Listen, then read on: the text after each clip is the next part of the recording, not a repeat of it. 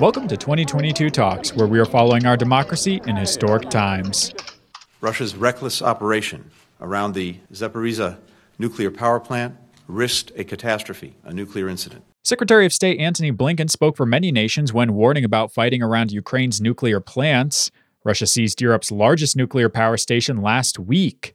At an Emergency Security Council meeting Friday, UN Ambassador Linda Thomas-Greenfield called that, quote, incredibly reckless. And it threatened the safety of civilians across Russia, Ukraine, and Europe. Thomas-Greenfield urged Russia to withdraw from the plant, allow medical treatment for injured personnel, and permit full access to the site. Ukrainian President Volodymyr Zelensky held a virtual meeting Saturday with 300 members of Congress as lawmakers consider a White House request for $6.4 billion in aid. A ban on Russian oil imports is on the table. The U.S. may also provide replacements for Polish Soviet-era fighter jets that nation might send to its neighbor. The House passed a bipartisan resolution of support for Ukraine Friday. Representative Gregory Meeks, a New York Democrat and chair of the Foreign Affairs Committee, introduced the measure. Vladimir Putin has launched an unjustifiable, senseless war on a peaceful, sovereign nation.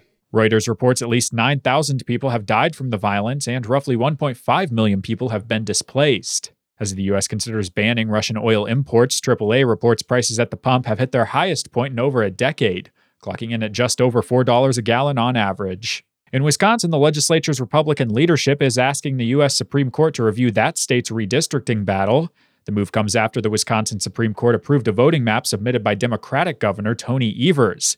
That map would shrink but not eliminate the GOP's control of the legislature. Deborah Cronmiller with the League of Women Voters of Wisconsin says the Evers map is a bittersweet victory, since the state court previously ruled any new map would need to closely adhere to the state's current one. Using the least change approach meant all of us who submitted maps for consideration were kind of boxed into a map that would retain certain amount of partisan gerrymander. According to the Poynter Institute, Wisconsin's current voting lines are some of the most gerrymandered in the nation. They were drawn behind closed doors in 2011 and adopted when the GOP controlled both the legislature and governor's seat. The Florida State Senate has approved a measure establishing a new election crimes agency.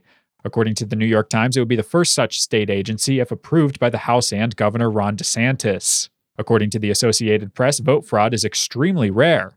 The AP confirmed fewer than 500 potential fraud cases out of 25 million ballots cast across 6 states, not including Florida. I'm Jonah Chester for Pacifica Network and Public News Service. Find our 8 trust indicators to support transparency and accuracy at publicnewsservice.org.